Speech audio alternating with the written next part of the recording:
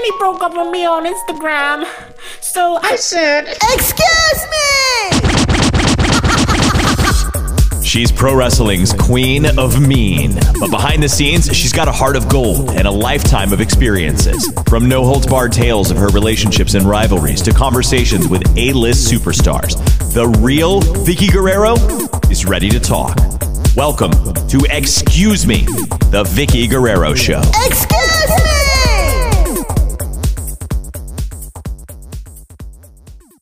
Excuse me. Excuse me. Once again, ladies and gentlemen, thank you for joining us here on Excuse Me, the Vickie Guerrero Show. I am not Vickie, as you know. I am Jerry Strauss, the producer, occasional co-host, actually co-host this week, as you're going to hear in just a moment. So happy to be back here on the microphone with you guys. Hope it's okay with you. And we're so happy that you're here with us here on Excuse Me. We've got a really, really big episode this week. We'll get to that in 1 second. Of course, my prerequisite, my cheap plug for my own podcast, The Laugh Track with Jerry Strauss. You can hear your friend and mine, Vickie Guerrero, on that show with her catchphrase of the week each and every week. We talk to your favorite stars from the funniest shows on TV, past, present, and yes, hopefully even the future. So we've got a really great one this week, actually. You guys are going to love this because for the first time, we are delving into the world of pro wrestling, a classic conversation that I had with one of the most certainly entertaining personalities in pro wrestling for a number of years. CJ Perry, you know her better as Lana from WWE, and we have a throwback conversation with her this week on the Laugh Track. You can check it out anywhere that podcasts are available, or go to our website, laughtrackpod.com. Find us on social media. Make sure you check it out. It's a really fun conversation about life in and out of WWE with Lana, CJ Perry. But on to this week here on Excuse Me, big things here. You've been hearing about it on our social media for some time. A conversation with probably the hottest tag team free agents that we have seen in this business in many, many years.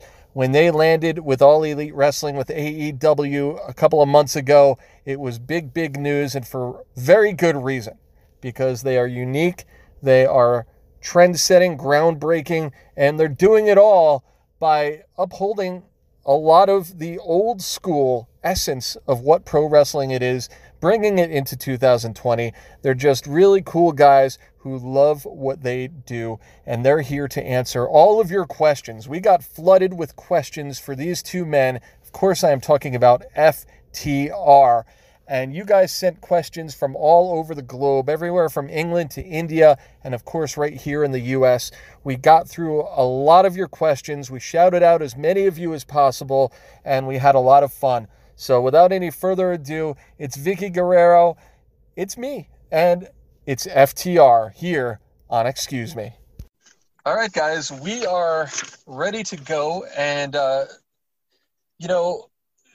Vickie, I have to say, we've had a lot of really, really exciting names here. Lots of big names, lots of your old friends here on the show.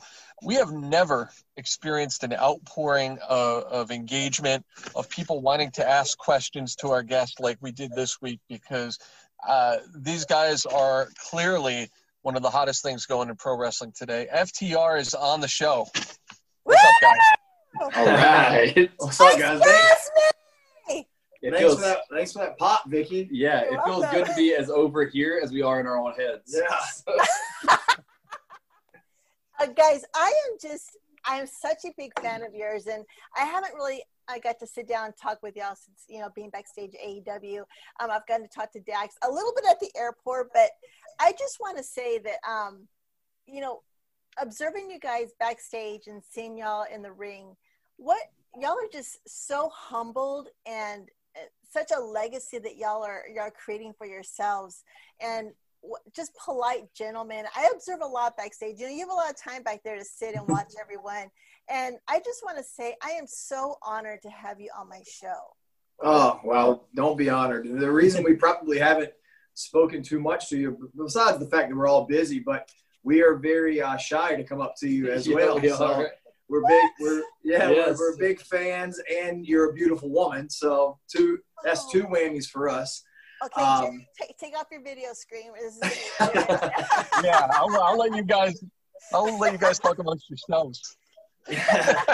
No, But we appreciate you saying that. We are infatuated with professional wrestling, and we love the opportunity that we have right now in front of us with AEW, and we're humbled by that.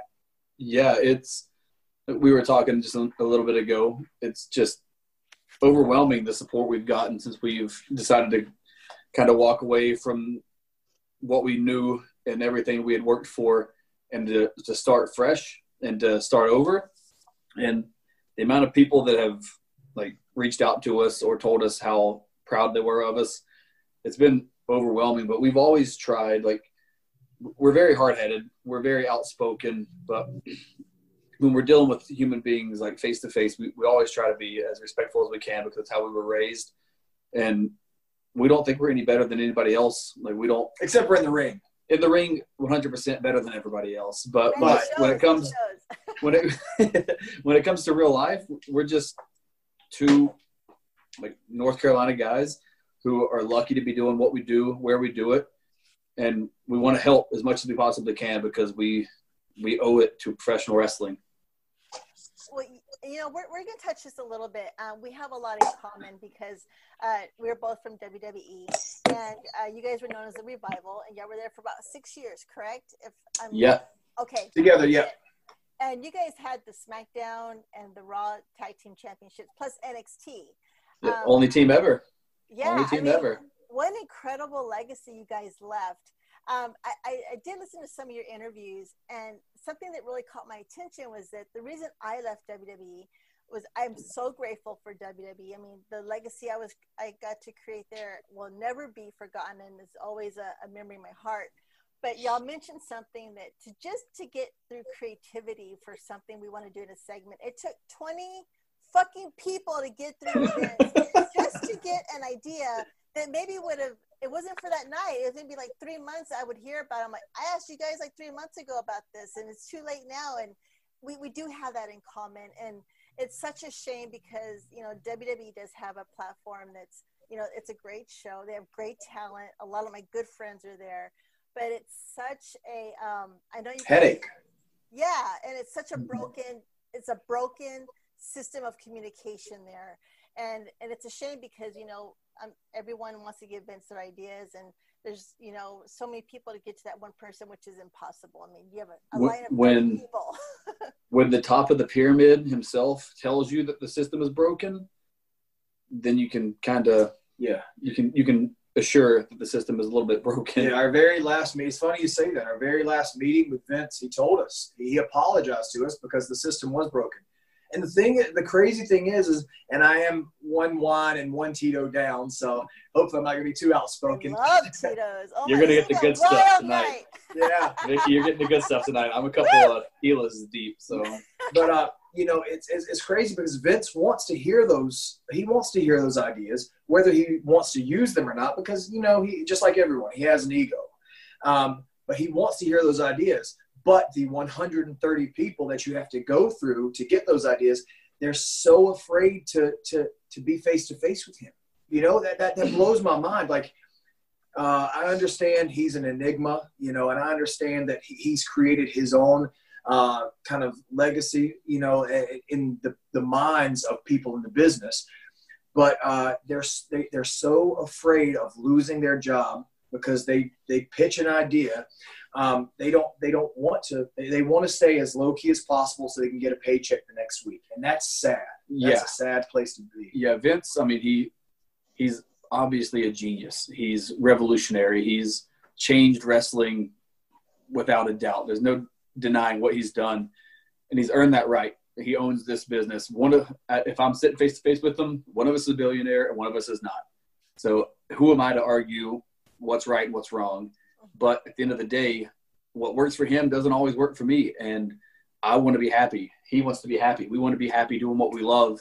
And if it's not fulfilling for us, if it's not making us happy, if it's making us miserable, and if we're getting angry, and if I see people on a weekly basis that I absolutely hate because I know that they have the power to go to them, but they don't want to out of fear, then why am I doing it? It's all for naught. There's no point in me beating my head against the wall repeatedly, thinking the wall is going to collapse before my skull cracks. Like, it's just best to walk away. Like I said, it's his business. He's earned this right to do whatever he wants with it, and that more power to him. Congratulations, like he's done it. But that doesn't mean I don't have to stay there and do this if it's not making me happy. Right. And and to stay complacent in such a career that's fast moving, you have to always keep evolving and reinventing yourself. And when I found myself in the locker room more than inside the ring, I was like, there's something wrong with this picture. And we've seen people just accept the fact that they're not going to be able to change it, and they become complacent, and they become a shell of what they're capable of, and they forget what they're capable of. So they just they zone out, they tune out, and they just coast until they can't coast any longer. And we never wanted to be that. So we either became the squeaky wheel, and we became the headache, and the guys who had an ego and were more over in their heads. Vicky, it's crazy. We stayed on the road. I say this coming from the most humble place in my heart that I can. We stayed on the road, and we had more matches than anybody else in that company for almost 2 straight years. And we never were figured in to a main event spot that they knew they could count on us. So I was home maybe 2 days a week, and that was a good week. And I would sit on my 2 days at home, I would sit at my kitchen table on my laptop, and I would write up these ideas and these angles and these storylines, take time away from my wife, who I'm in love with, my daughter, who I'm in love with, to a fault. And just because I wanted us to do some good for wrestling. Not well, I want us to do good in wrestling. And it's not even the fact that we think we're the greatest thing on God's green earth. It's the fact that we just want to contribute. We want to give back to a business that we love and that's given us so much. We're not okay with just doing nothing. We're not okay with just being there on the sidelines to plug in and play whenever you need a silhouette. We want to contribute. We want to give back. We owe it to wrestling to contribute and to do something meaningful. And if you don't want us to do that, that's fine, but we're going to fight it every step of the way. Good for you guys. So let's fast forward to May 27th when you guys debuted at AEW. I was in the audience, and I saw you guys drive up in this badass truck, and I was like, holy shit!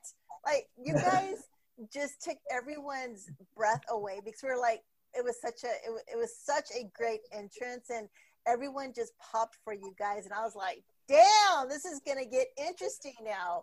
And I mean, we're so honored to have you at AEW, and to see you guys work is such, I think if Eddie was alive, he would just love the technical wrestling that you guys do.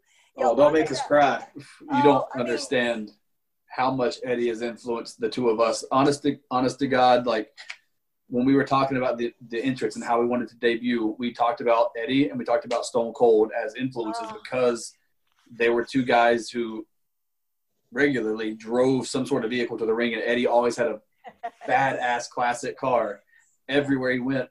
And that was one of the things that we can find the text if we just scroll back through far enough, where we were saying, like, man, Eddie like had these cool entrances. Maybe we could do something like that wherever we're.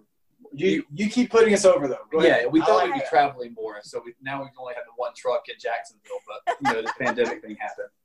Yeah, no, but I mean, it's such, you guys have, went against many of the tag teams at AEW, well, most of them, but you guys have a technical wrestling that's not about the flips and the hoopla. You guys are just downright down technical wrestling, and I love it because the psychology you guys have in your match, it makes me want to see what the story is going to tell me at the end of the match. And I love just how you guys take your time, and it's not about getting all your shit in it and 5 or 10 minutes. I just, a lot of guys, and, there's some great talent at AEW and everywhere, but I love when you guys as a tag team can just sit there and take your time, and I am wanting to read your story when you guys are in that ring. And that's such a fascinating idea to me and thought. Whenever you guys come on, I'm like, I'm getting my popcorn out because I'm going to sit here and watch this story. And it's just so entertaining because it takes me back to like the Mexican, wrestling when Eddie was training in Mexico. You guys just have this entertainment of good holds, good psychology. And I can't put you guys over enough because it's just so fucking awesome to see you guys work in the ring. Well, we appreciate that so much. And I'm glad that you noticed that. I'm glad you pick it up because that's something that we pride ourselves on, and we're very prideful guys, North Carolinians. But the wrestling part, I think so many guys are not confident in their abilities, and the crazy thing is, if they knew how good they were, then they wouldn't do a million things, and they wouldn't do some of the things they do. For us. We want to be completely different than everybody else, and we know that the days of people jumping the barricades and stabbing us are probably over. We get that. We hope not. But. We hope not. But just a little bit. It probably is over. But we had a trilogy of matches with American Alpha, Chad Gable and Jason Jordan in NXT in 2016, and I'm so proud of that trilogy because both teams were virtually unknown teams, but we knew that we couldn't get the fans to hate us, but we knew that if we worked hard enough and we told the right story, we could make the fans care enough about them, the baby faces, that they would want to see the baby faces beat us. And somewhere along the way, it got lost that heels have to. They think they have to do just as many cool moves as the babyface. As a heel, you have to sacrifice, you have to sacrifice and you have to put your pride to the side, even though you can do like Cash can do a million things. He can do like 450s and all these flips and stuff and springboards, but he doesn't because he doesn't want to jeopardize that baby face that we're working with. There will be a time that he can break that out if he wants to, but you can't do it every single match. There's I hate to do this because it was such a recent match we had, but with Private Party, we talked to them before the match, and I said, guys, we can have a fucking kick-ass banger of a match in 12 minutes. That's what we had, 12 minutes, and we can have. I've said it before. We could have another great match like everyone else says, or we could tell the story, make these people dislike us because we're shitbag heels, and make people actually feel for you guys because you're kick-ass baby faces and we can get sympathy for you. We can do one of the two. We can have a killer 13-minute match, 12-minute match, or we can make people feel a certain way. And I want to make them feel because that's where we can make the most money, and that's how we all can get over it. And that's the story of our whole career.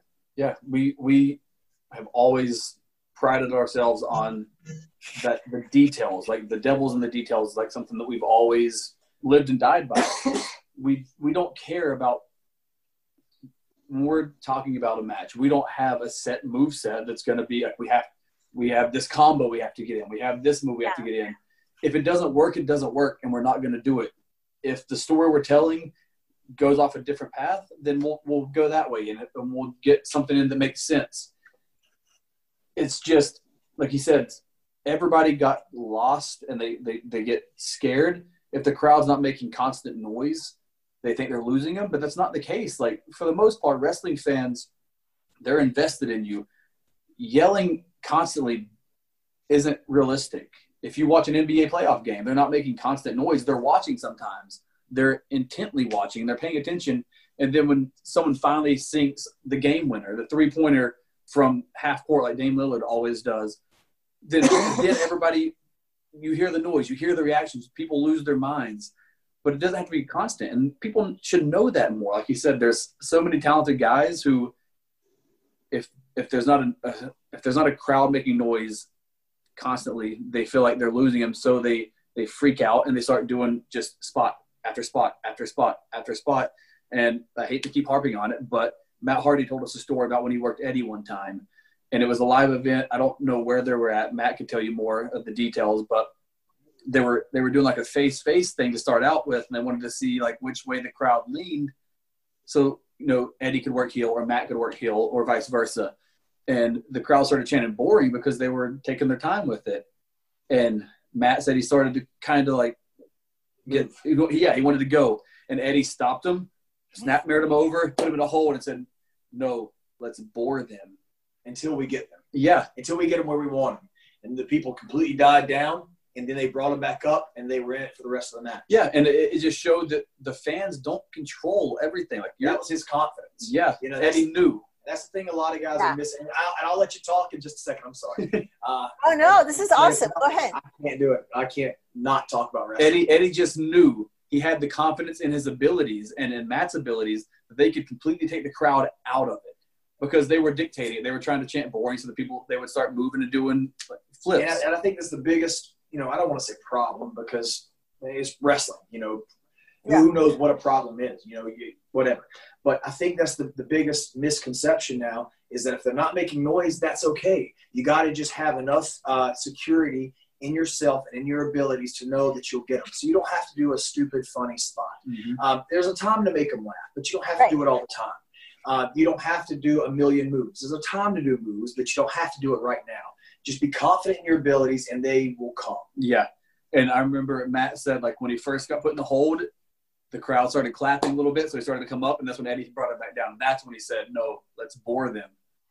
And because the crowd thought they could control it. If they thought if they started clapping, that they would get up and they would start moving. And Eddie said, nope, that's not what we're going to do. We're going to sit through it, and when we want to move, we'll move. And they'll be thankful for that. And then and he was right. They were thankful for it, and they bid on it, and they invested in the rest of the match. And Matt said it's one of the best memories that he's ever had working a live event or working with a guy like that could teach him something and say, he didn't just say, let's slow it down. He said verbatim, let's bore them. And because like Dak said, he knew that once they got out of their system, they got them settled down, they could take them on the ride they wanted to take them on, and the people would bite it and they would love it. And they did.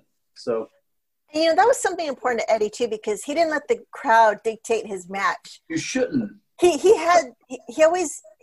was so hardworking that if he only had 10 minutes or 12 minutes in that ring, he was there to make his match with that person he's working with, because he always told me, that if you let the fans dictate your matches, you will never be able to do anything creative. You're a puppet. You're just a puppet at that point. That's right. When they want you to dance.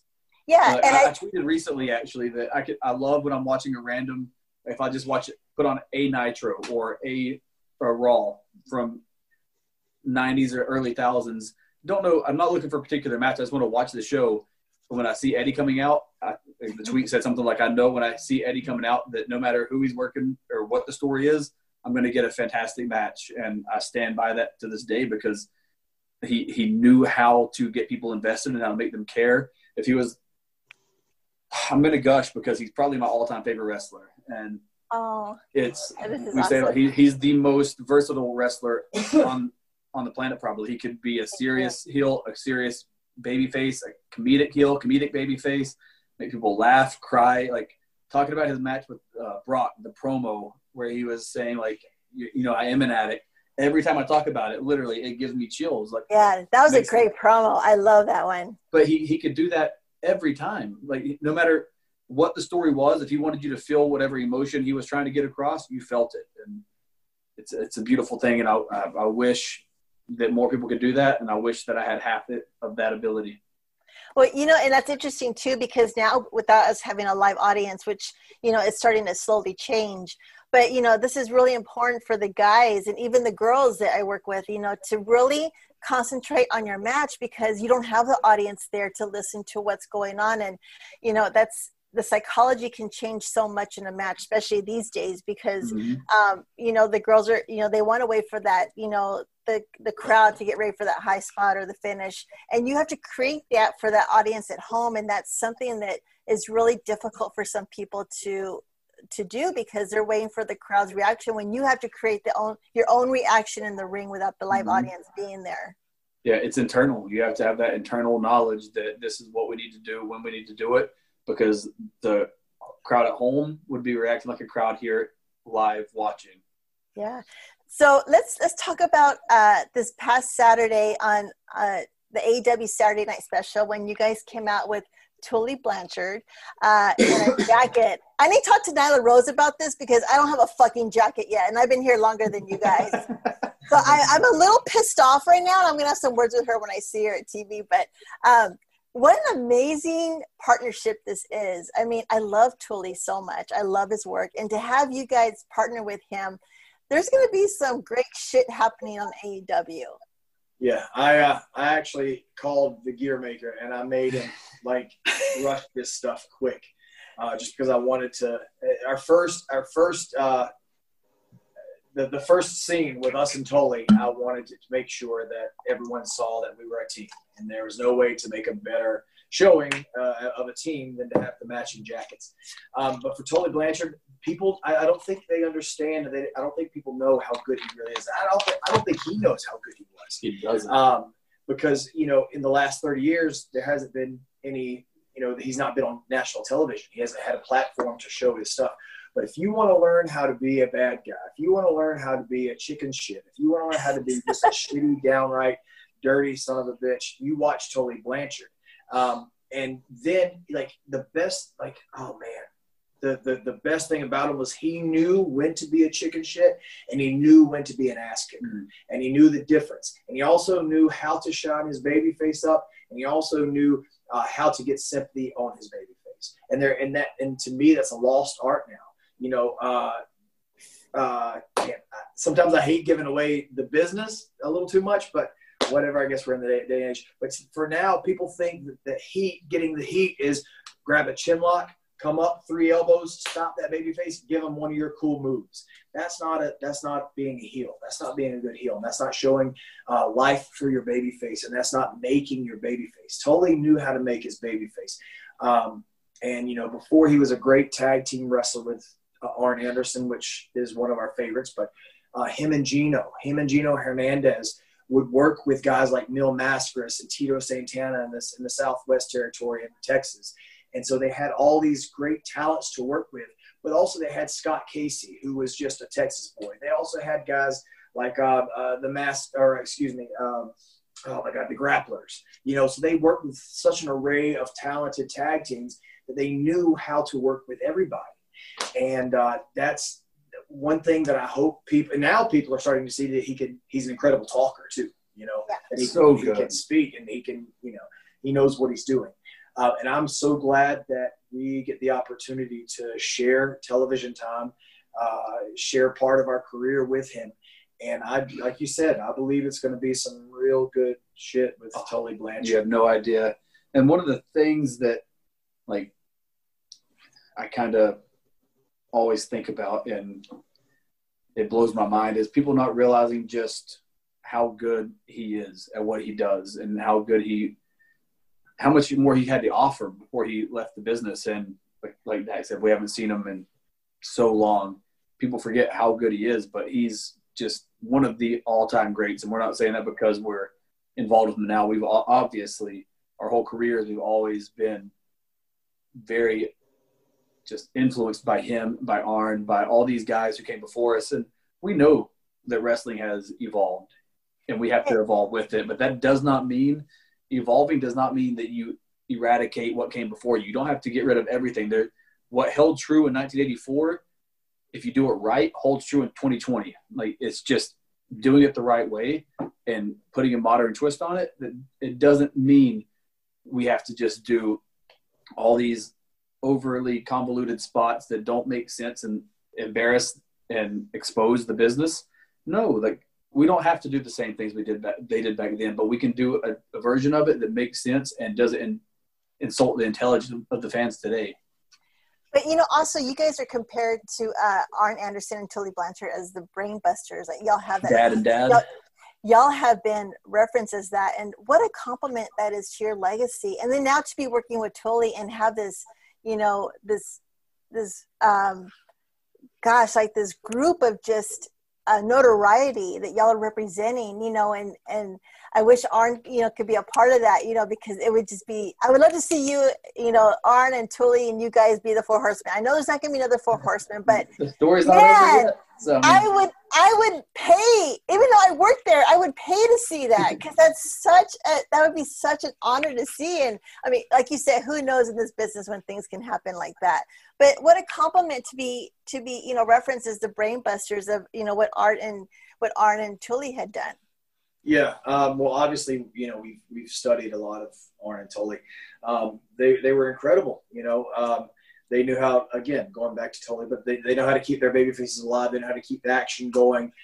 They also know how to make things look real, and that's one of the things that I think is kind of missing today a little bit is people. A lot of the guys and girls they just jump over and skip over the real aspect, the physicality, the fundamentals, the punches, the kicks, storyline. Yeah. Snatching a side headlock is just as important as hitting 450. But and that's how you make people believe is the way those guys worked. And yeah, man, they are incredible. But now we're aligned with Tully, and our goal right now is to be the shittiest human beings in the world. And get people to dislike us so much that whatever baby faces we're working with, they love them so much. Like, again, Private Party. We want the people to love them so much they want to see them beat us. That's our plan. That's our goal. Yeah, if you watch FDR put on a chin lock as opposed to some of the talent today put on a chin lock, it's not the same. When we do it with intensity, and we're trying to be as aggressive as possible and make it look like we want to hurt whoever we're in the ring with and to win.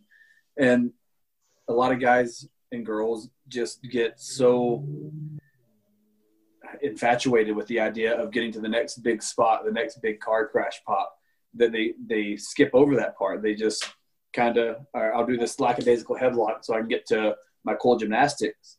But you look at a guy like Pac. He's unbelievably talented and has so much body control when he's in the air. He can do anything, but when he's on the ground and he's wrestling, he has unmatchable intensity compared to some of these people. And he has like this whole, like the whole package is just, he's so well-rounded. I wish more people would study him if they're going to do like high flying and understand how much he puts into the things in between the moves, and would kind of emulate him. Wow. Jerry, do you want to get to some fan questions? I don't know how many you have for these guys, because there was a lot that came 50,000. in. Yeah. There was so many. Which, thank you guys, because I just built up my email subscription list. So thank y'all so much. Nice. Anything to help you out.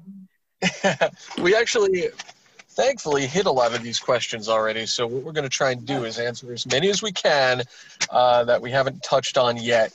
And these are literally from all over the world, guys, everywhere from England to India.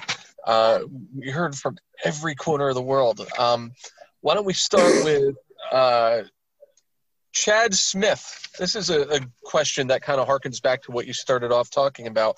Can you talk about the pressure and the ultimate satisfaction of rolling the dice and betting on yourself instead of taking the paycheck in Stamford? Now, you talked about the motivation behind your decision, but did you feel the pressure of those dollar signs and maybe the security that would come with just staying put?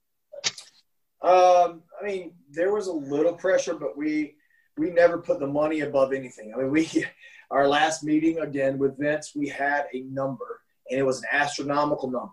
But the way we did it was I came up with a mathematical equation. We worked around 155 matches in 2019. Wow. And there were some guys that worked 17 matches in 2019 that weren't injured. And some of those guys got paid almost $500,000 for those 17 matches. Bullshit. Yeah.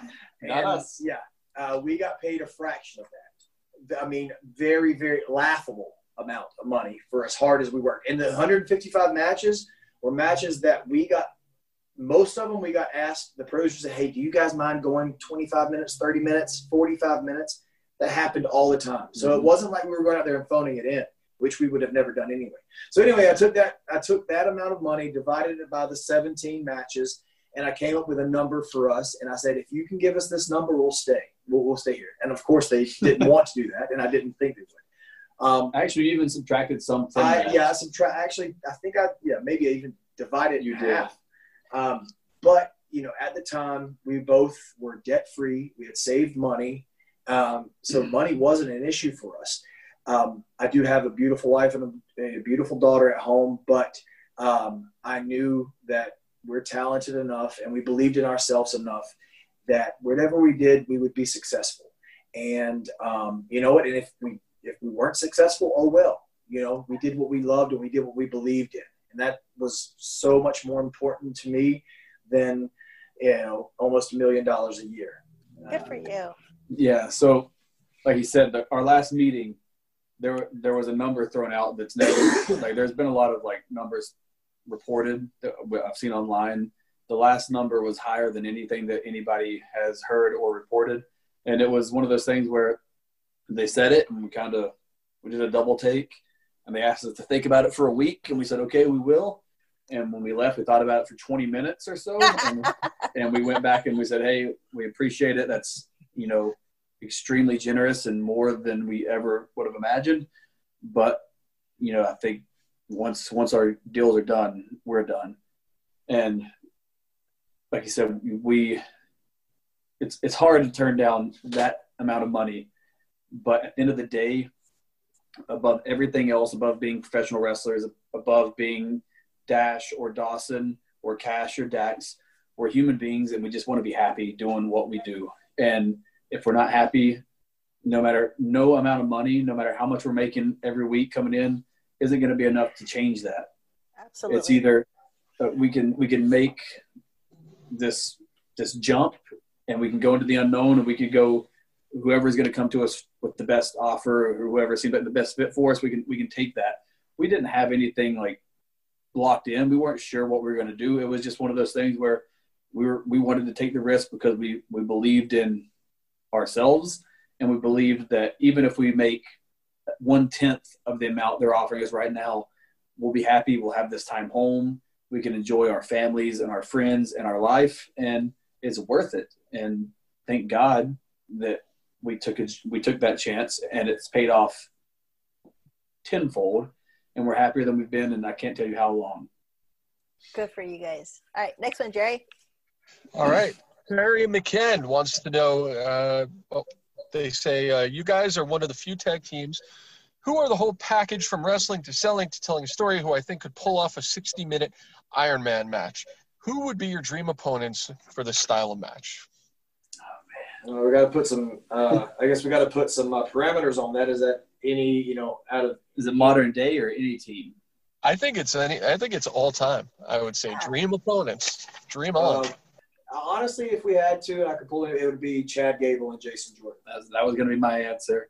Wow. Like, out of all the teams in history, I'm sure we could have a lot of fun with any of the guys from the 80s and the 90s or 70s. But if it were up to us, Gable and Jordan they're always going to be the team that I picked to work with. I mean, I would love to go back. Ricky Morton was a special talent. No one else has ever been able to work like him. No one else was able to sell like him. And he knew when to fire back and when it was time to make a small comeback.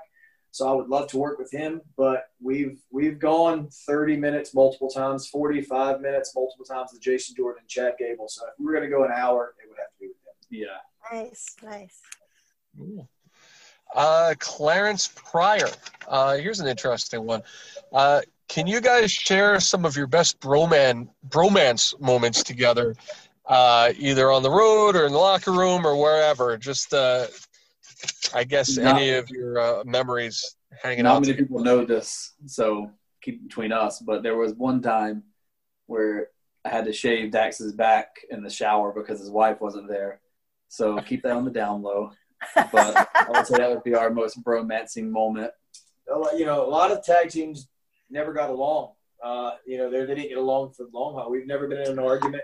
And the majority of our careers, so because we got paid so little in WWE, we shared rooms every night. Mm-hmm. We did sleep in different beds, but I slept in the same room with him for 3 years, more than I did my wife. He had to buy earplugs because I Yeah. snore sometimes. Like, I have an English bulldog at home, and I have the exact same sinuses as her.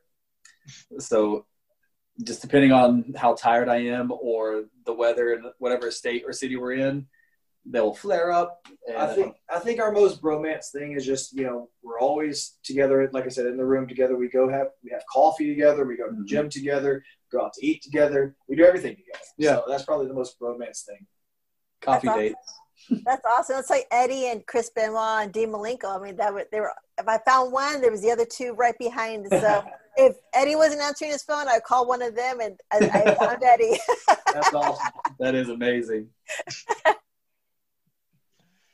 Let's go to Kimberly Milhomes. Wants to know, if you could wrestle in one city for the rest of your life, which city would it be?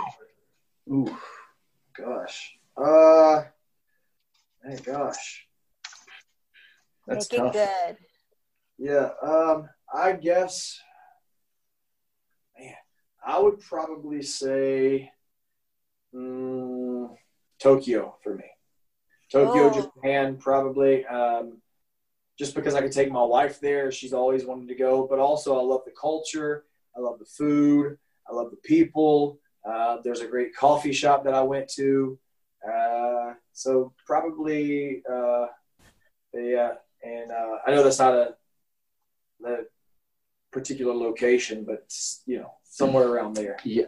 I'm trying to think back to some of my favorite matches and where they were and how the crowd was for them. Portland also. Portland's amazing. This is going to probably be pretty random, but Milwaukee's a really good wrestling city. And What? I see that face. I see the face, but Milwaukee's actually a really nice area. Not so much in the winter, but Nashville. I love Nashville. and Toronto holds a special place in our heart. Oh, Dallas, things like that. But if I was to choose one, man, I'm just going to have to go Tokyo with my tag partner, just so we don't have to work singles matches. Dex, I did go to Japan when Eddie was working with New Japan Pro Wrestling, and the audiences there are so different. They're so quiet, and Yeah. it was such a big contrast from seeing the audiences here, in the States compared to New Japan. But Japan was one of my favorites, and you could go out at 4 a.m. and there's no crime and get sushi all day long, and Yeah. it was just beautiful. Yeah. One of my most proud moments as as far as a wrestler in the ring was we were in Japan, I think it was Tokyo, and we worked with Gallows and Anderson. And we had a match for those guys, a great tag team match for those guys. And by the end of it, the crowd was free. Like you said, they started out, they were very calm and collected, but towards the end, we had them freaking out. And that's one of my most proud moments and one of my favorite matches we ever had. Yeah, the Good Brothers, they probably don't have as fond of memories of that night. They had a very fateful meeting in Japan right before that match that they regret nowadays. But that I can't remember. I don't think it was Tokyo actually, but I can't remember where it was. It was a really fun night, really fun match, and I just know Carl and Gallows both afterwards were like, man, that's the feeling we've been missing for a long time. That's awesome. Okay, Jerry. All right. Liam Peterson, here's a great question. Have you guys ever felt pressure to change your style? Has there ever been any push to, try and be a bit more modern and pull away from the old school stuff? Nope. I don't think there's there should be a real distinction between the old school, quote unquote, and new school stuff. Wrestling has always been built on emotion, or it should be built on emotion. So whatever my match is, from bell to bell, I'm always going to think about what emotion can I strike, in this moment. So I've never felt pressure to change, or like in WWE, for example, I don't think that we got the opportunities we should have gotten because they operate a different style. Like you have to have a certain move set sometimes. Or nowadays, you have to have a certain move set. A made-for-TV moveset. You have to have, all these cool little combos and stuff. But that's just not the style of wrestling that I grew up loving, and that's the style of wrestling that I'll always want to do, is what I love. There's a bit of terminology nowadays that every time I hear it, a piece of me dies. And it's when someone says, I have this combo. This isn't McDonald's. This isn't Burger King. This isn't any fast food restaurant. There isn't a combo here. Don't tell me you have a combo, because that doesn't make any sense to me.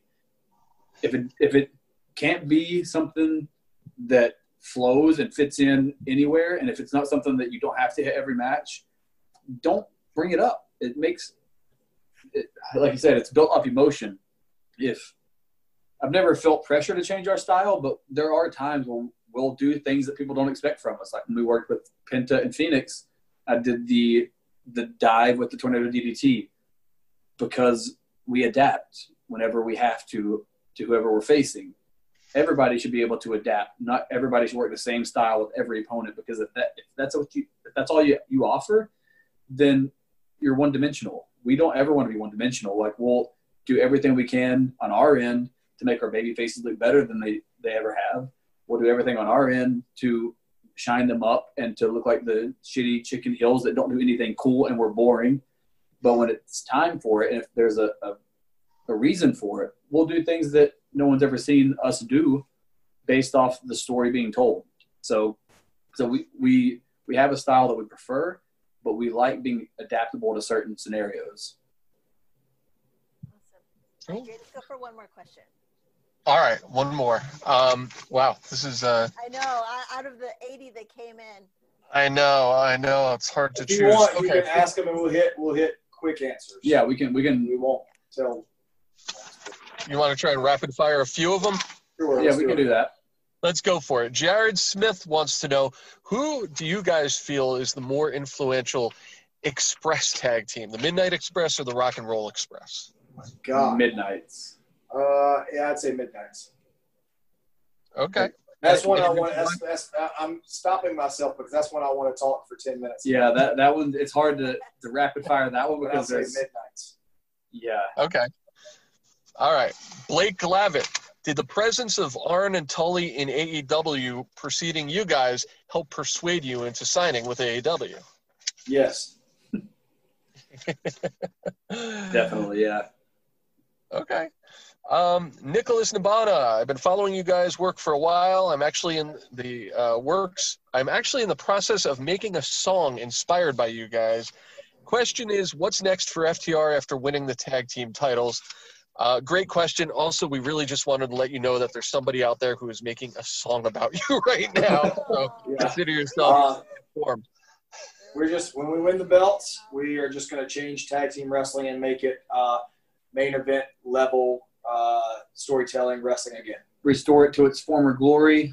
Restore it to the point that it can main event, like you said, pay-per-views, Dynamites, Tokyo, anywhere. Just make sure that tag team wrestling is a money-drawing part of the shows.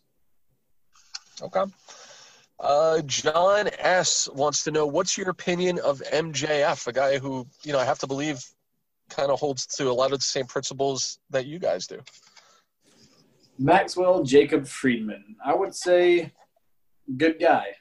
I like Maxwell. I think that he has a good mind for the business. He understands what his role is. He knows when to do things a certain way. Great guy. Yeah, I like him a lot. I think he's one of the brightest stars for the future of wrestling. I think he's good. Yeah, he's fine. He's a good guy. Yeah, great little talent, but he's all right.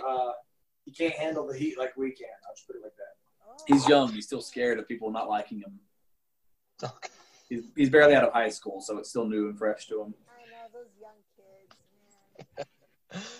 man. Tanae, all the way from India, referencing your mentorship in a way, and a little bit your friendship with Bret Hart.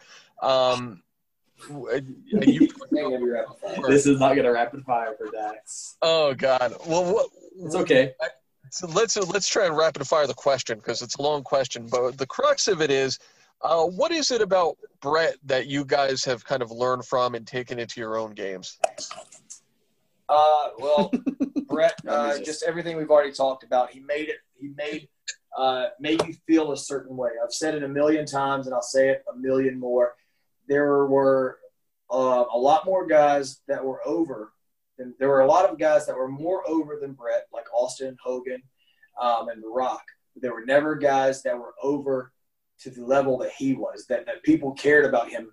You know, they cared about him a certain way. I don't know what it was about him, but I was and I still am in love with him. He is my hero. And there are times that I'm sitting there and I'm watching his matches, and I almost get to the point of being emotional with my wife sitting right beside me, and she's asking, "Are you okay?" And like, he's just incredible. And he made you believe in something, you know, and that's what I want to do. I just want to make people believe in something. I'll keep this as short as possible. Like you said, there were guys that were more over, but not guys that were more beloved by their fans than Brett, because some of those guys were transcendent, like godlike, and Brett was a guy who you knew was human, and that's what made you love him. He got you to care about what he was doing. You felt sympathy for him. He was Rocky to a T. Like, Rocky was he was the sympathetic boxer. He was the underdog all the time, but because he worked so hard and he tried so much and he never gave up, he was able to overcome everything and make this unbelievably successful career. And that's what Brett was able to do. He was able to humanize himself enough and make you relate to him in every single way that you were invested in his every step. He's such a humble guy too, behind the scenes. I mean, just what a great gentleman. He is a great guy. I think she said, "What a great guy behind the scenes too." Yeah. And he is, yes. How great would it be, Vicky, if we could hire Brett to be a producer here at AEW, huh? Mind-boggling. Maybe we should talk to him. Yeah. Maybe I will. I'll be in that conversation. He'll text them. Go ahead, Jerry. All right, let's do one more. And this isn't really even a question, but it does. I think it's important that we just hit this real quick, especially based on what you guys just said about affecting people and making people care.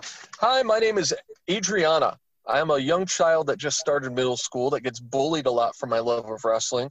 I want to become a wrestler more than anything in the world. It's my dream to one day work for AEW and be able to meet one of my favorite tag teams, Cash and Dax. I've been a fan ever since I saw you guys in NXT, where I immediately fell in love with tag team wrestling, and you guys showed me how great it is. I just love you guys so much. You mean the world to me. I wouldn't be who I am without you guys.